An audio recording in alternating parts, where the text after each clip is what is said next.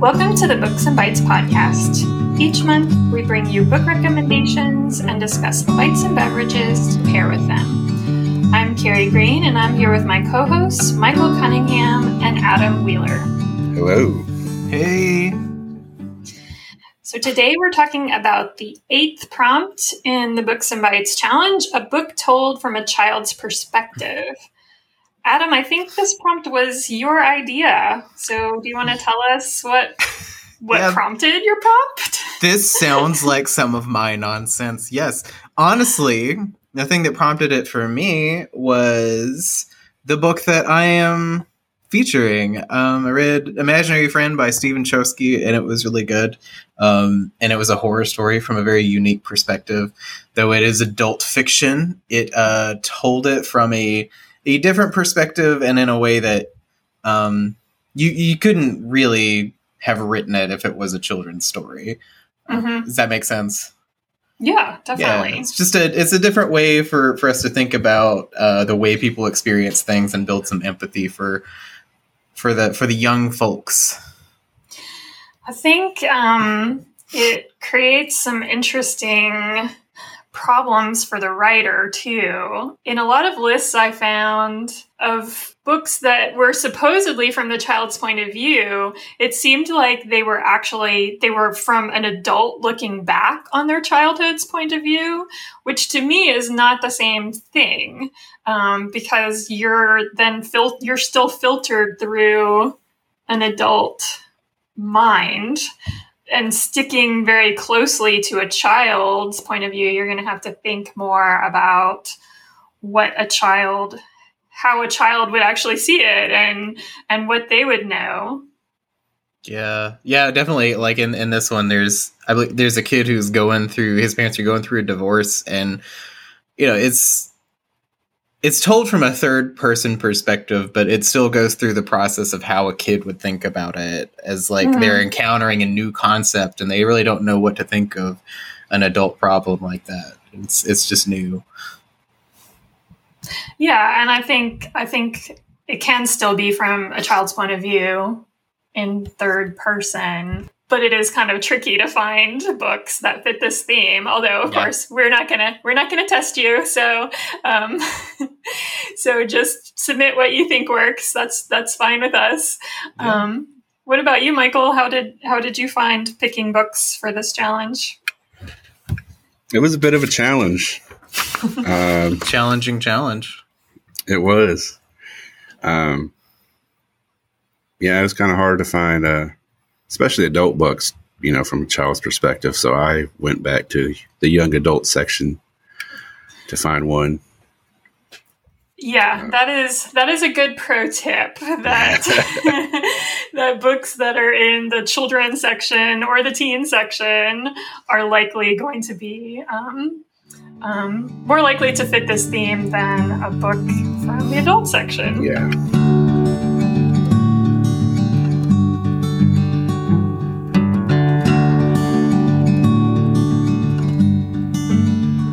So, my first choice for this month is Imaginary Friend, a slow-crawling horror novel by Stephen Chbosky, author of The Perks of Being a Wallflower.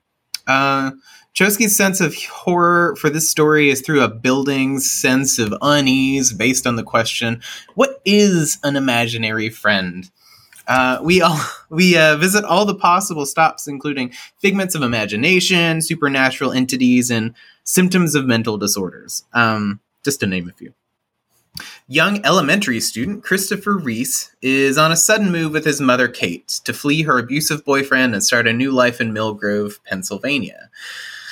Kate and Christopher struggle to find food and shelter, but they look out for each other. Kate maintains a strained but loving relationship with her son while balancing transiency, poverty, and her son's poor academic performance. While Christopher struggles with his reading, he's built a strong sense of imagination. Maybe the first time we see this in action is when Christopher starts cloud gazing while waiting on one of his mother's job interviews to end.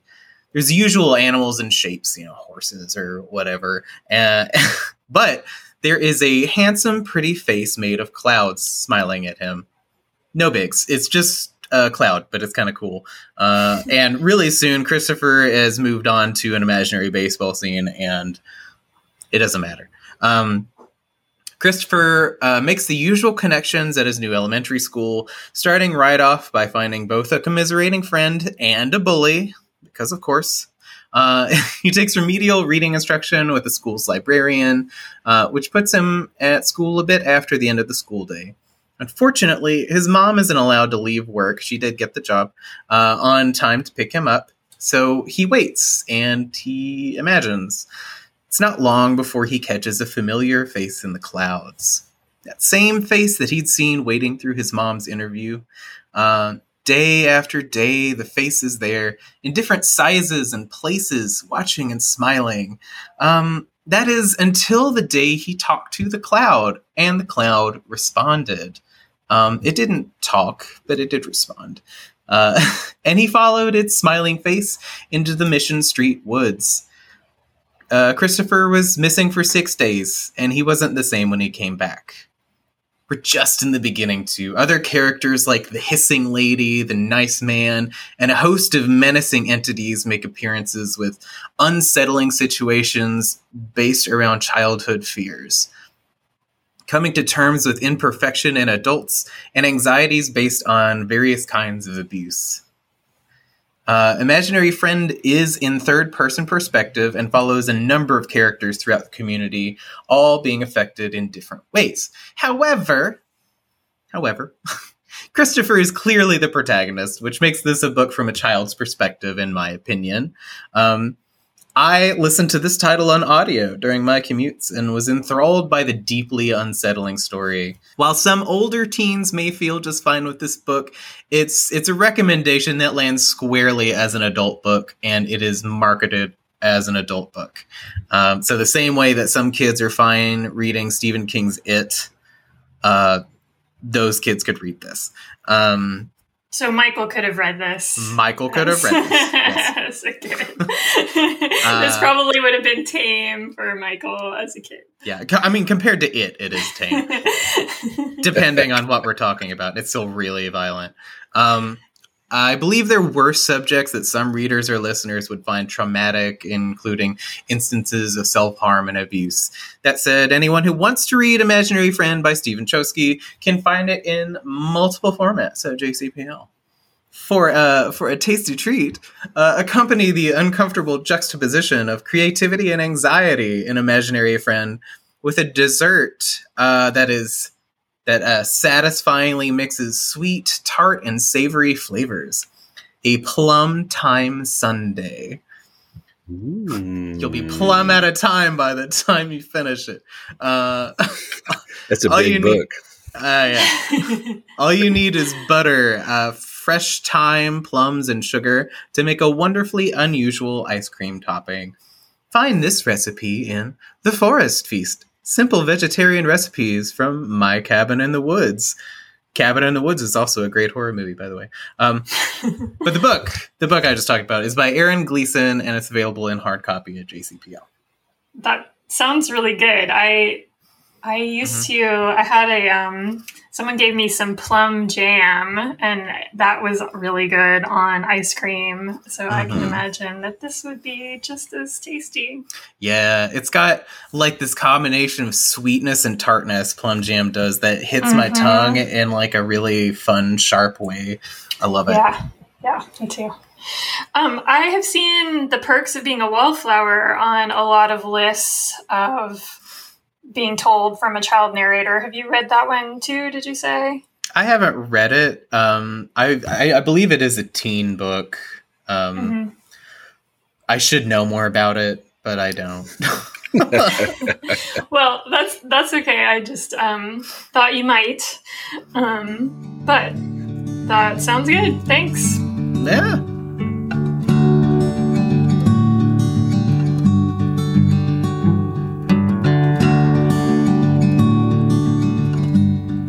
My suggestion this month is Clown in a Cornfield by Adam Cesar. This young adult novel follows Quinn Maybrook as she moves with her father from Philadelphia to the small town of Kettle Springs, Missouri after her mother tragically passes away. He takes over as the town's doctor and moves into his predecessor's house after the previous one abruptly leaves. As Quinn unpacks in her room, she notices a derelict factory with a picture of a clown painted on its side that sits behind the house, out past an ocean of corn stalks. A factory that was once vital to the town. The next day at school, being the new kid in a small town, she finds herself on the outside looking in, but manages to endear herself quickly to a clique of popular kids after getting sent to detention with them. A group that has a penchant for mischief, she learns. Quinn also finds out that the leader of the group is Cole Hill, whose father owns Baypen, the shuttered corn syrup factory that sits behind her house, and whose mascot is Friendo the Clown, which has subsequently been adopted as the town's mascot. Quinn finds out that one of the recent shenanigans the group got into ended up burning up a large portion of the empty factory, drawing the wrath of the town, since they were convinced Cole's father was set to reopen the factory. And when Quinn tags along with Cole and his friends as they play a prank that goes off the rails during the Founders Day parade, the tension between the teens and adults reaches a boiling point, since the town's elders were pinning their hopes of the parade changing Mr. Hill's mind to reopen and rebuild Baypen. After the parade, Quinn is invited to join Cole and his friends at a party in a secluded cornfield. And she's completely unaware that a night of dancing and fun is about to turn into a night of blood and horror and clowns. And while this book appears to just be nothing more than a retro slasher on the surface, it's deceptively more than that if you look a little closer, especially at the generational unrest between the town's teens and adults, who lay the blame for the town's misfortunes solely at the feet of the teens for the town's unsuccessful attempts to, quote, make Kettle Springs great again, unquote. While the copious amounts of blood and horror contained in its pages, this book would appeal to older teens and definitely adults with its classic retro slasher vibes. And just announced last week, a sequel is due out next year that picks up a year later after the events of the first book. So the second book is going to be called Clown in a Cornfield 2, Friendo Lives, which will focus on the lives of the survivors and how they're dealing with the fame and infamy of the previous book's events. So my pairing is a drink recipe called Clown's Cup, which I found on imbibemagazine.com. It calls for 2 ounces of vodka, 3/4 ounce of fresh lime juice, a 1/2 ounce of simple syrup, and 4 cucumber wheels.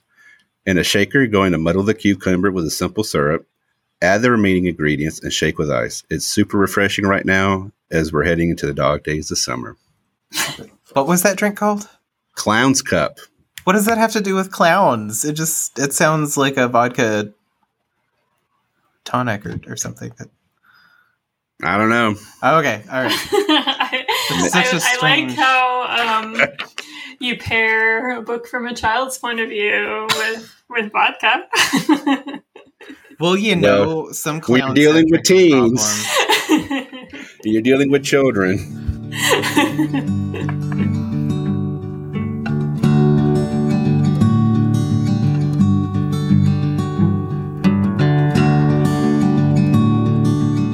So my first book is The Season of Styx Malone by Kekla Magoon. The Season of Styx Malone is a middle grade novel narrated by 10-year-old Caleb. Caleb and his 11-year-old brother, Bobby Jean, live with their parents in the kind of Indiana town where everyone knows everyone, which their father believes will help protect them from some of the dangers that face African American boys and men. Caleb, however, longs for more freedom and to break away from the ordinary. When the cool 16-year-old Styx Malone moves into the neighborhood, Caleb and Bobby Jean are excited about the adventures that lie ahead.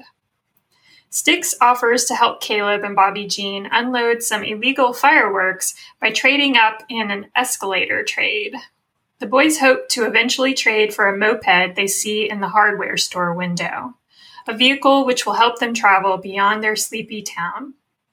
Gradually, Caleb and Bobby Jean realize that Styx's smooth-talking demeanor hides his sorrows, including a life shuttling between different foster homes.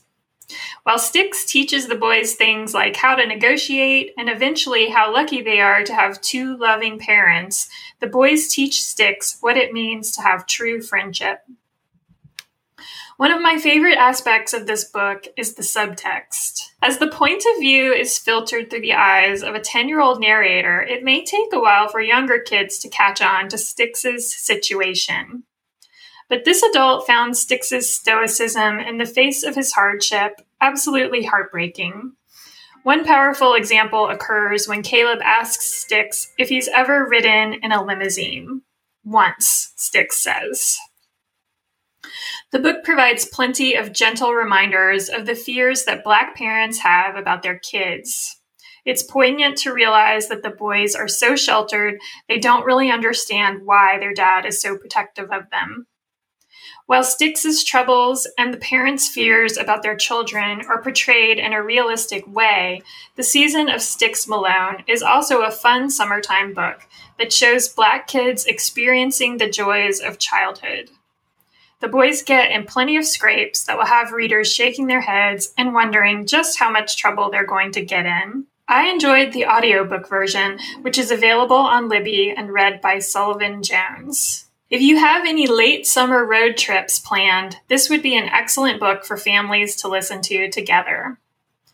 One of the sweetest moments in the book happens when Styx comes over to the boys' house for a bonfire and weenie roast.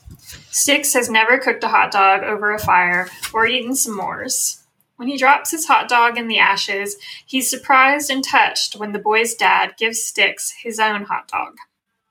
To take your bonfire from ordinary to extraordinary, try the Camp Out Cookbook by Marnie Hannell and Jen Stevenson. It offers a dozen different ways to serve your campfire hot dogs and s'mores, including the Hawaii Volcanoes dog with a, quote, wild boar hot dog, teriyaki mayonnaise, grilled pineapple, spicy mango relish on a King's Hawaiian hot dog bun, unquote, and the S'moreos with Oreo thins, toasted marshmallow, hot fudge sauce, and sprinkles. Honestly, I would just be happy with the King's Hawaiian sweet rolls. Those are delicious. Yeah. They are pretty tasty. I can imagine that would make a hot dog taste better. Mm-hmm. Yeah. Sure.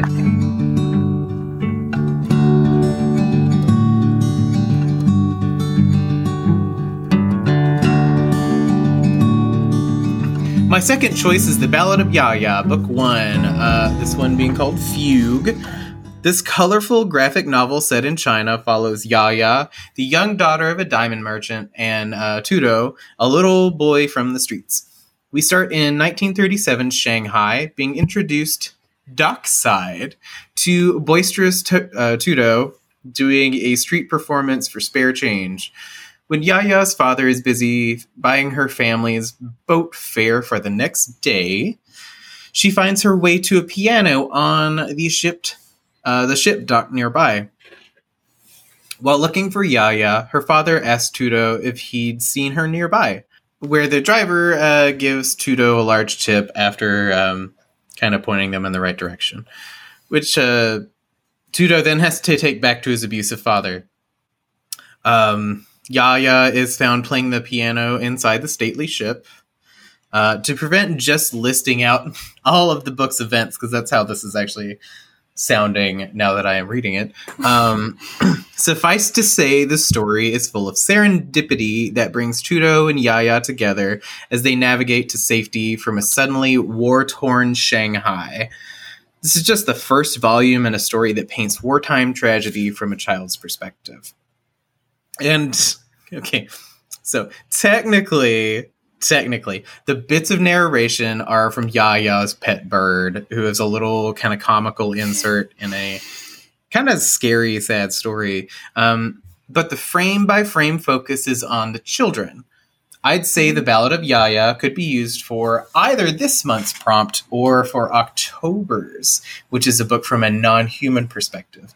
And that's not to say that children are not humans. I mean, the bird is not human.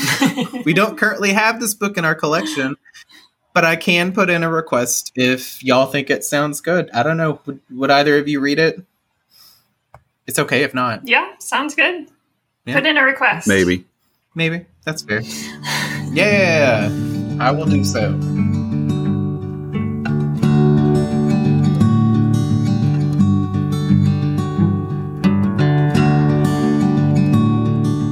My other suggestion is the novella Night of the Mannequins by Stephen Graham Jones. Told from the perspective of a 16-year-old named Sawyer, this book recounts his experience of playing a last major prank with his friends as they leave adolescence behind and enter their more serious teenage years. They decide to prank Shauna, their friend who works at a local movie theater, by bringing in a mannequin and dressing it up during a showing of a blockbuster superhero movie. This mannequin was a big part of their childhood, according to Sawyer. They found him behind one of their houses in a creek bed and named him Manny, of all things. They dressed him up and traded him between houses until they got older and stopped. Now, they dust him off and bring him out of storage for one last prank. And something goes wrong. Sawyer watches as Manny stands up and walks out of the film on his own. He figures Manny is out for revenge since they forgot about him and left him behind in a garage and is going to pick them off one by one.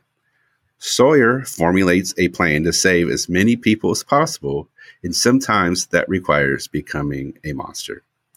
This one is pretty wild and is a bit over the top in places, but at its heart is a story about kids growing up and coming into their own, which means their childhood friends, they start drifting away, and that's kind of sad as you form your own identity and move out to get new friends and boyfriends and girlfriends and all that. But yeah, Night of the Mannequins. Kind of, I would expect nothing less from you than to still manage to pick horror novels. But it is kind of interesting to think about it from the child's perspective, because, I don't know, lots of things are scary when you're a kid. Yeah, I distinctly remember, having a really bad vision and also being afraid of the dark. And I would just look around my room with my poor vision and see shapes in the shadows. As a teen, you're so tightly wound, and things that aren't really a big deal are huge, major deals, as we see every day here. But but yeah, it's interesting, especially throwing mannequins. Yeah. Were there evil mannequins in the story? I'm sorry, my brain is elsewhere today. I don't spoil anything, but just made me think I would definitely say he's an unreliable narrator. Okay. He might be suffering some mental things. That makes for an interesting story, I think. It is. Yeah. It's pretty short. You could do it in one sitting.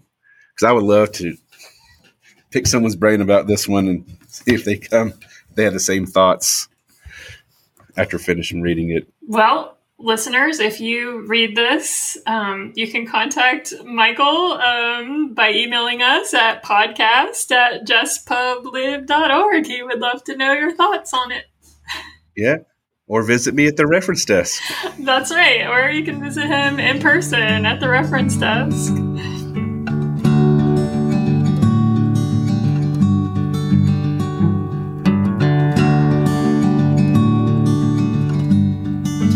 My second book is I Capture the Castle by Dodie Smith. I Capture the Castle is a classic book originally published in 1948 and reissued in the 1990s. Written by the author of 101 Dalmatians, the book is structured as the 1934 diary of Cassandra Mortmain, a 17-year-old girl who lives in a falling-down English castle with her eccentric and impoverished family. Yes, I know I'm barely squeaking it in with a 17-year-old narrator, but given her point of view, I think she definitely still qualifies as a child. Sure. Many years ago, Cassandra's father published a successful novel to much critical acclaim, but he's been facing writer's block ever since. Her stepmother, Topaz, is a sometime artist model who likes to commune with nature in the nude.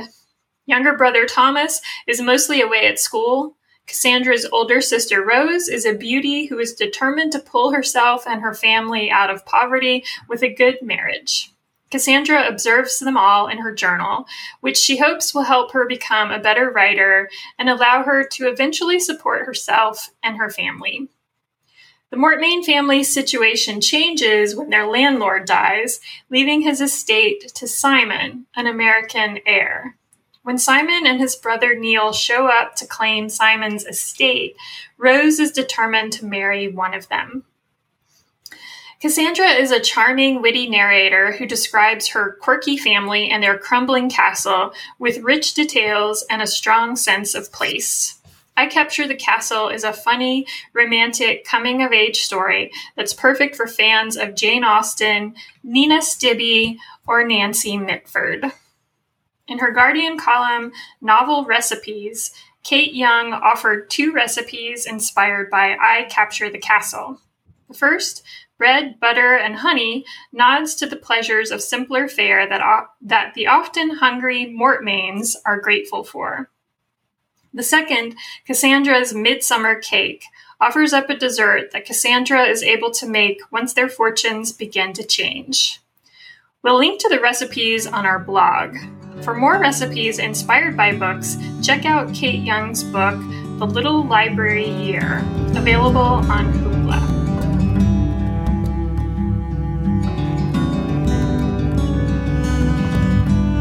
Thanks for listening to the Books and Bites podcast. To submit your entries into the Books and Bites challenge, visit our website at jesspublib.org/books-bites. Our theme song is The Breakers by Scott Whitten from his album In Close Quarters with the Enemy. You can find out more about Scott and his music on his website at doorforadesk.com.